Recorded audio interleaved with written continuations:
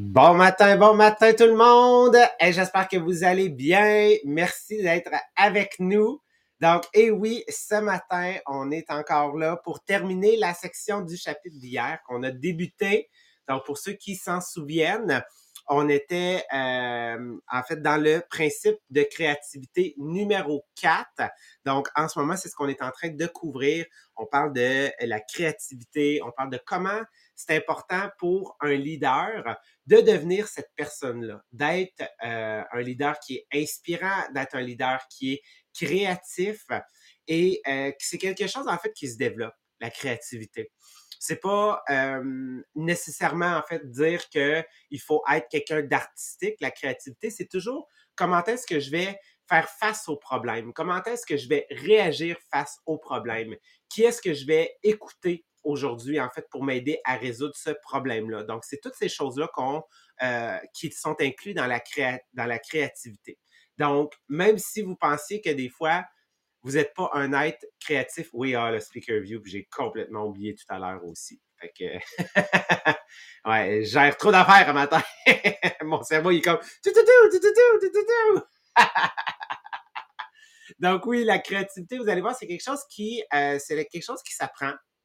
C'est quelque chose qui se développe et ça va devenir une habitude. Donc, c'est vraiment une habileté, en fait, que les leaders doivent développer.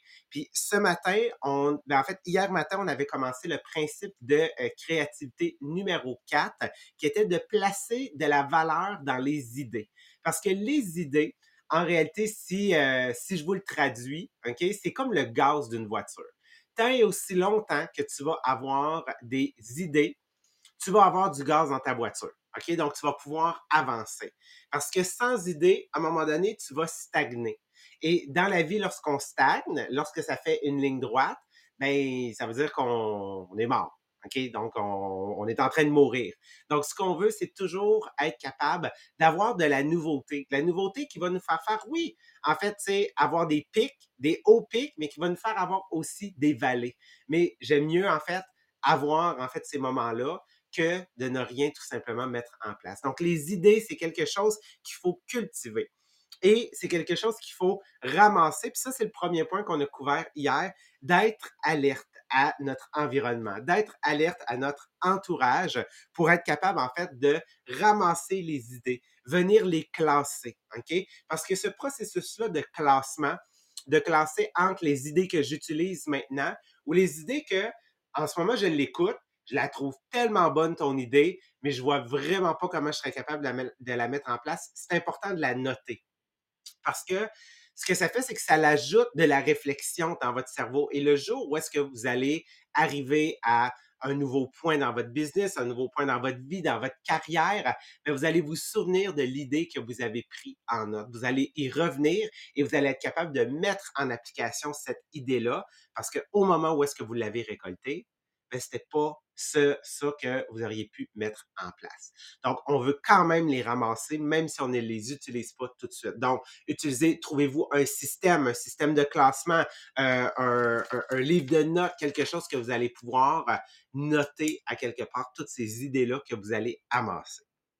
Deuxièmement, on a en fait parlé de tester les idées. Donc oui, il faut tester, tester, tester. Tester, tester, tester. Et comme vous allez le voir aujourd'hui dans le principe que Sabrina va couvrir, elle va aujourd'hui couvrir le principe numéro 5. Elle va parler de travailler en équipe. Donc, bien évidemment, qu'est-ce que je veux? C'est pas avoir à tester mes idées seul. Parce que surtout si je tombe sur une idée qui finalement m'amène dans un gouffre, ben, je veux pas traîner tout le monde avec moi ou je veux pas être seul à cet endroit-là. Je veux pouvoir aussi me rattacher à d'autres idées qui ont été testées par d'autres groupes. D'où l'importance, oui, de former une équipe, de former un groupe de personnes à qui tu vas vouloir travailler. Puis c'est vraiment, en fait, Sabrina, sur ce point-là, aujourd'hui, elle va vous donner beaucoup plus de détails. Donc, on veut tester les idées parce que quand on les teste, c'est qu'on est en train de bâtir des données. On est en train d'accumuler des données pour nous qui vont nous aider à savoir qu'est-ce qui fonctionne et qu'est-ce qui fonctionne pas. Et ce point-là est directement relié au troisième, en fait, le dernier qu'on a couvert hier, c'est-à-dire d'analyser nos échecs. Donc oui, je veux tester pour savoir qu'est-ce qui fonctionne, qu'est-ce qui me donne des résultats immédiats pour pouvoir concentrer mes énergies à cet endroit-là. Mais je veux aussi, en fait, savoir qu'est-ce qui fonctionne pas. Mais je veux comprendre, donc je veux me poser ces questions-là parce que le fait de savoir qu'est-ce qui fonctionne, c'est bien. Ça t'aide à bâtir une base de données puis une fondation qui sont solides sur lesquelles tu peux continuer de faire évoluer les idées. Mais en même temps, c'est aussi important de comprendre qu'est-ce qui fonctionne pas dans les nouvelles idées, les nouvelles actions, les nouvelles activités que je mets en place, parce que ça aussi, ça ajoute à la force de ma fondation, puis ça l'ajoute au bagage de données que j'accumule pour savoir, dans un futur, ben, je pars pas de zéro. Je pars sur une fondation sur laquelle je sais qu'est-ce qui fonctionne et qu'est-ce qui fonctionne pas parce que je comprends les succès, mais j'ai analysé mes échecs. Donc, j'ai ajouté encore plus d'informations à mon bagage. Aujourd'hui, il nous reste 2 points à couvrir dans cette section-là. Donc, on va regarder le quatrième point qui était d'adapter les idées. Donc, les idées, une des choses qu'il faut savoir, OK, c'est que le monde de nos jours est construit probablement à 80% d'idées qui ont été renouvelées avec le temps. Toutes les inventions qu'on connaît sont des idées qui ont été renouvelées en quelque sorte avec le temps, qui ont été adaptées. Donc, les idées là, qui révolutionnaires qu'on appelle, là, sont très rares dans la vie. Okay? Les gens qui ont des idées révolutionnaires sont les gens qui sont milliardaires aujourd'hui. Donc, on parle d'un, voyons, Facebook. Mark Zuckerberg, OK? Mark Zuckerberg a eu une idée révolutionnaire. C'est ce qui fait qu'il est milliardaire aujourd'hui. Elon Musk, Tesla, SpaceX, OK, a eu des idées révolutionnaires. C'est ce qui fait qu'il est milliardaire aujourd'hui. Bill Gates, OK, avec Microsoft, avec l'Internet, avec le fait que tout le monde, en fait, ait ait un ordinateur à la maison, OK? C'est des idées révolutionnaires, OK? Les G.I. Joe, Charline, pour vrai? Probablement. Mon Dieu, je connais pas l'histoire, mais j'imagine, tu sais, toutes ces choses-là vraiment qui ont complètement changé, tu sais, notre vision. L'Internet, tu sais, le www, là, quand c'est apparu, là, le World Wide Web qui appelait, là, ça, c'est des idées qui sont révolutionnaires. Donc, ces gens-là, OK, je veux dire, ils ont la chance d'avoir eu cette idée révolutionnaire-là. Donc, oui, ils sont milliardaires aujourd'hui. Mais pour réussir dans la vie et oui, être riche, devenir millionnaire, ça ne prend pas ces idées-là. Parce que beaucoup de ce qu'on fait de nos jours et beaucoup de gens qui vont devenir millionnaires, multimillionnaires, vont en fait tout simplement adapter des idées. Donc, je donne un exemple. Mettons qu'on prend l'exemple d'une souris, OK? Donc, la souris d'un ordinateur. Ben, je veux dire, à un moment donné, la souris, elle a été inventée, elle a été cette idée révolutionnaire-là. Ben, aujourd'hui, c'est une idée qui est reprise, qui est adaptée, OK? Que ce soit n'importe quoi dans notre, tu sais, la chaise. La chaise, je veux dire, au départ, c'était une idée révolutionnaire quand ça a été inventé. Mais aujourd'hui, je veux dire, une chaise, c'est une chaise. Qu'est-ce qu'on va faire? C'est qu'on va l'adapter tout simplement à notre réalité, à l'époque dans laquelle on vit. Donc, non, vous n'avez pas besoin de ces grandes idées-là révolutionnaires-là pour avoir du succès, mais ça prend tout simplement, en fait, ces idées-là qu'on va adapter.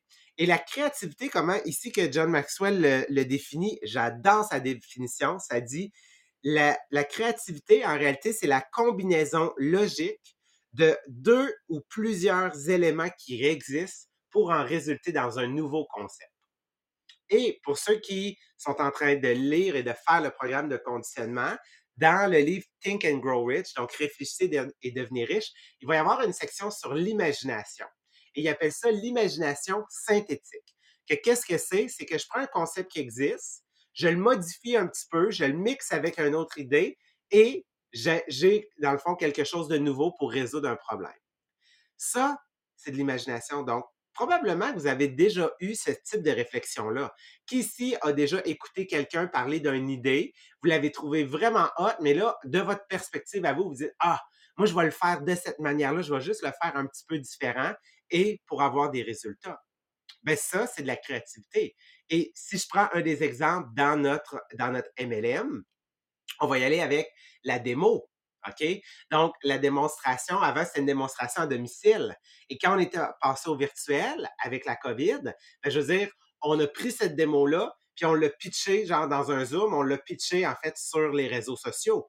Et là, au fur et à mesure, pendant 2 ans, elle a évolué. On a changé quelque chose. On a changé le nombre de jours, on a changé le type de publication, on a changé le type d'interaction, on a changé, en fait, la manière dont on interagissait avec les gens. Donc, en bout de ligne, on n'a pas révolutionné la Terre, là. OK, on n'a pas révolutionné. The wheel is fine, là. La roue, elle tourne, là. OK, c'est pas de modifier la roue, mais fait juste essayer de l'améliorer. Fait que c'est ça, adapter des idées, puis c'est ce qui va permettre à beaucoup de gens de faire beaucoup d'argent, OK? Qu'on voit aussi souvent au dragon. Au dragon aussi, tu sais, ceux qui ont écouté l'œil du dragon, OK, ou Shark Tank, c'est rarement OK, des idées révolutionnaires, parce que souvent, il serait un dragon s'il y avait eu une idée révolutionnaire, OK?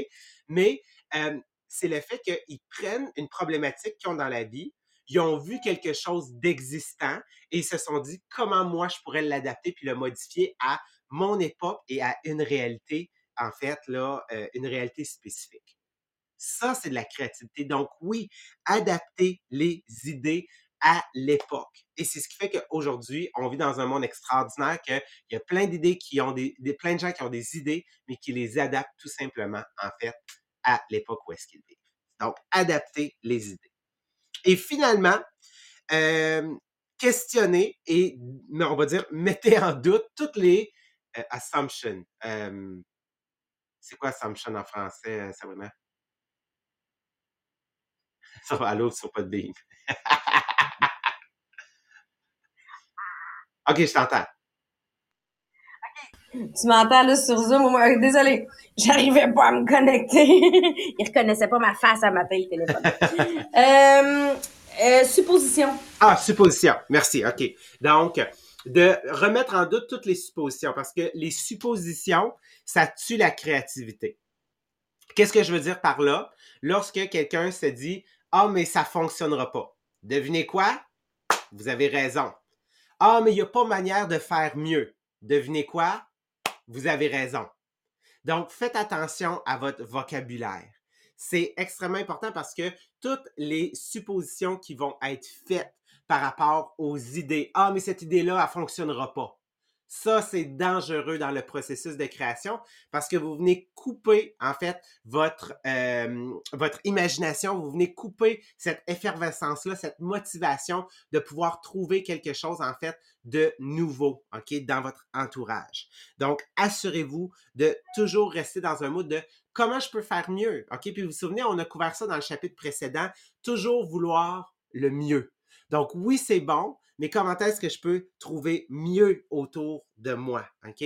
En ne prenant rien pour acquis. Parce que si je prends des choses pour acquis, c'est là que je vais me réveiller un matin et qu'il y a une nouvelle problématique qui va être créée parce que j'ai pris les choses pour acquis. Donc, questionner, OK, les problématiques. Essayez de comprendre qu'est-ce qui fonctionne pas, qu'est-ce qui serait la meilleure des idées. Soyez émerveillés par le fait que vous avez trouvé une solution. Mais maintenant, challengez, OK? Essayez de l'amener du bon au meilleur, du meilleur au extraordinaire et laissez cette roue-là vous emporter parce que quand on questionne quelque chose, qu'on s'émerveille des résultats, mais qu'après, on rentre dans un processus de perfectionnement pour dire comment je peux l'amener à l'excellence. C'est là, en fait, que toute l'animation puis l'excitation de la créativité et des idées vont tout simplement affluer vers vous. Donc, cultivez les idées, testez-les, laissez-vous impressionner par elles et Cherchez pas à réinventer la roue, cherchez à adapter, à questionner pour arriver au prochain niveau. Puis pour y arriver, on va voir comment est-ce que c'est important de travailler en équipe avec le 5e principe de créativité et c'est ce que Sabrina va couvrir avec vous à l'instant. Oui! Ben oui, parce que là, ce qui vient de présenter comme 5e point, dans le fond, le 5e principe de la créativité, c'est écouter des voix différentes. Là, on se dit, on se sent un peu en psychiatrie de dire j'entends les voix dans ma tête. Mais l'idée, c'est pas les voix dans ta tête, mais les voix des autres personnes autour de toi. Donc, il faut être à l'écoute des autres idées. Si je veux être capable d'être créatif, donc là, c'est vraiment le travail d'équipe qui est mis en place pour le point numéro 5. Et ce qu'ils viennent dire, c'est que c'est très important de ne pas avoir une vision unilatérale. J'ai la réponse, voici ce qu'il faut faire. Ça, c'est très important de comprendre que la réponse, elle est probablement en face de toi, inspirée par les gens autour de toi. Fait que c'est, puis il donne une super belle définition qui est en anglais, bien sûr, pour que ça fonctionne, mais une super belle définition du travail d'équipe. Le travail d'équipe, dans le fond, team, veut dire together, everyone accomplish more. Donc, ensemble, chacun accomplit plus. Parce que l'avantage du travail d'équipe, c'est que les forces de un viennent pallier pour les faiblesses de l'autre. Puis on n'a jamais les mêmes forces. Donc, c'est pour ça que le travail d'équipe, là, on devient complet sur notre façon de travailler. Mais pour ça, il faut être ouvert aux nouvelles idées. Donc, c'est pour ça qu'on peut pas être en vision unilatérale. Puis, tu sais, je vais vous dire, là, avant COVID et après COVID, on a eu un énorme changement par rapport à ça parce que avant COVID, on avait une vision, c'était une façon de faire, c'était la démo à domicile. Est-ce qu'il y avait d'autres personnes qui étaient en succès qui faisaient autre chose que la démo à domicile? Ben oui. Mais on était tellement occupés à courir à faire nos démos à domicile qu'on n'avait pas le temps d'écouter réellement ce que eux faisaient puis de dire comment moi je pourrais l'appliquer dans ma business. Donc, c'est le E, c'était everyone. Pour ceux qui le prennent en note, là, j'ai vu passer le commentaire de Lucie. Donc, oui, premièrement, il faut que je travaille en équipe, mais quel type d'équipe? Et c'est là qu'ils viennent de diviser en 2 types d'équipes différentes. Et je disais à Maria ce matin, quand on a fait la préparation du podcast, je dis c'est exactement ce qu'elle fait.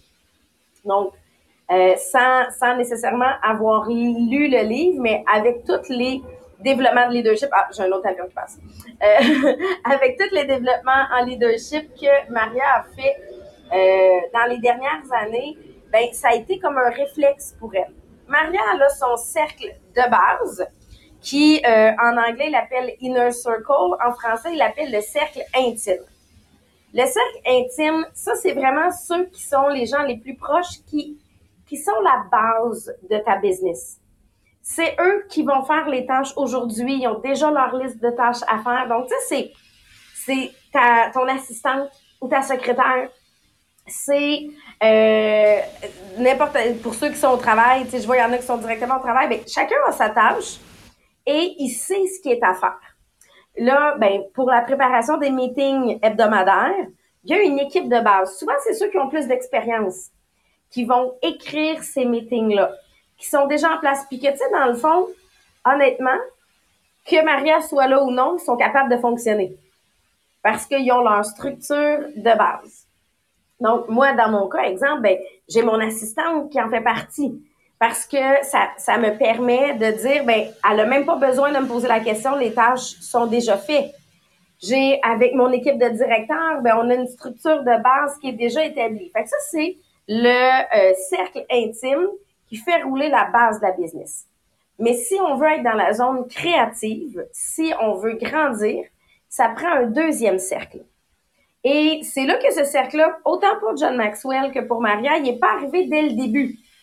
Mais il est rendu à un certain stade qui ont fait, OK, si je veux développer, il faut que j'aille chercher les nouvelles idées. Donc, le deuxième cercle s'appelle le cercle périphérique.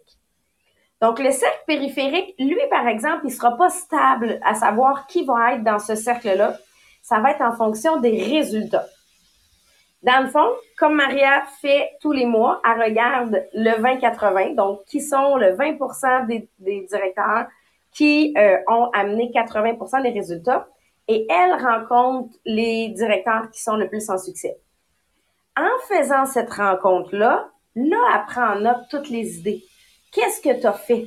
D'où vient ton succès? Comment tu l'as appliqué? Donc, elle, ça lui permet, de voir qu'est-ce qui fonctionne. Donc, c'est pas, elle les coach pas, elle les écoute. Donc, cette rencontre-là, elle est vraiment pour écouter qu'est-ce qu'ils font. Et c'est de là qu'elle choisit qui va donner les formations au reste de l'organisation pour le meeting hebdomadaire. Donc, le meeting hebdomadaire, il est écrit par le cercle intime, par la base des vieux. Mais les formations sont données par les gens en succès. Donc, j'ai autant des gens qui sont dans la business depuis 6 mois que des gens qui sont dans la business depuis 10 ans. Donc, dans cette zone-là, là, on est vraiment dans la zone créative et on y va avec les idées qui marchent présentement. Donc là, ce qu'on fait, c'est qu'on bâtit les actions de demain avec ça. Ça va permettre de prendre la décision de, ah oui, la semaine prochaine, je vais intégrer telle chose à mon processus. Donc, c'est là que je viens bâtir c'est quoi ma prochaine étape. D'où ce qu'on parlait hier, de prendre en note toutes les nouvelles idées. Parce que moi, ces idées-là, je vais les chercher directement dans ce meeting-là. Moi, je les ai pas rencontrés, ces gens-là. Mais parce qu'ils sont directement dans le meeting, ben là, à ce moment-là, moi, je prends les notes et c'est ça qui va me permettre d'appliquer les prochaines idées dans les prochaines semaines dans mon équipe. Fait que c'est vraiment les 2 points. Mais là, il faut comprendre là, que ça fonctionne pour la business. Mais ça fonctionne aussi pour votre vie personnelle. Tu sais, j'ai mon cercle plus rapproché de qui sont mes piliers autour de moi, mon conjoint, mes enfants, mes parents, sur lesquels, des fois, je vais leur poser des questions sur des sujets, mais sur lesquels il y a des sujets que je leur parlerai pas, là. Tu sais, moi, je parle pas de business avec ma famille parce qu'on n'est pas sur la même longueur d'onde. C'est pas qu'un a la force de l'autre. Non, c'est juste qu'on n'est pas sur la même longueur d'onde. Mon conjoint, maintenant, on parle de business, mais les 2 premières années, c'était impensable. Je revenais du studio, je mettais les cadeaux que je m'étais mérité sur la table, mais je disais absolument rien sur ce qui s'était passé. Pourquoi? Parce que ça l'agressait au plus haut point. Donc, ça servait à rien que ce soit notre sujet commun. Et là, on parlait des forces et des faiblesses de chacun.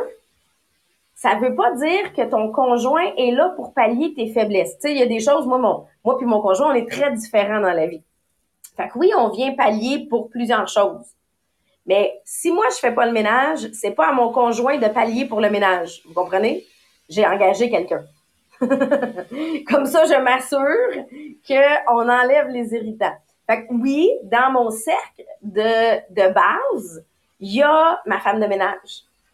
Dans mon cercle de base, il va y avoir des personnes qui viennent pallier à mes faiblesses ou aux tâches que je veux pas mettre sur les épaules de quelqu'un d'autre.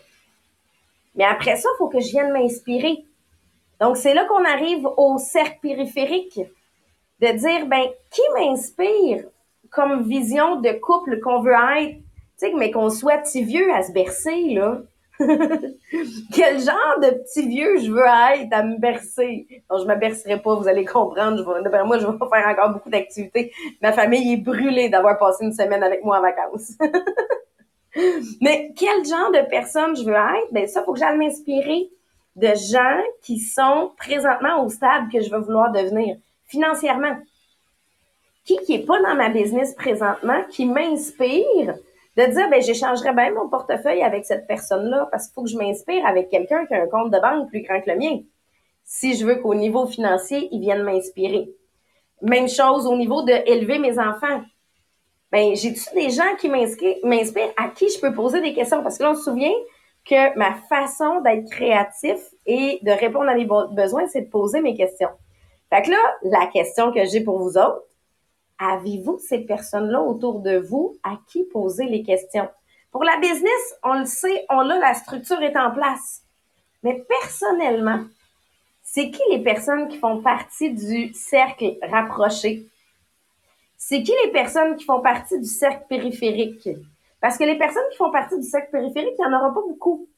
À la différence de, dans la business, on a tellement de possibilités de personnes, tandis qu'au niveau personnel, ça va devenir plus des mentors, ça va devenir plus des, puis à certains moments de leur vie, si je vois que finalement ça dérape, ça deviendra plus la personne qui va m'inspirer, je vais trouver quelqu'un d'autre.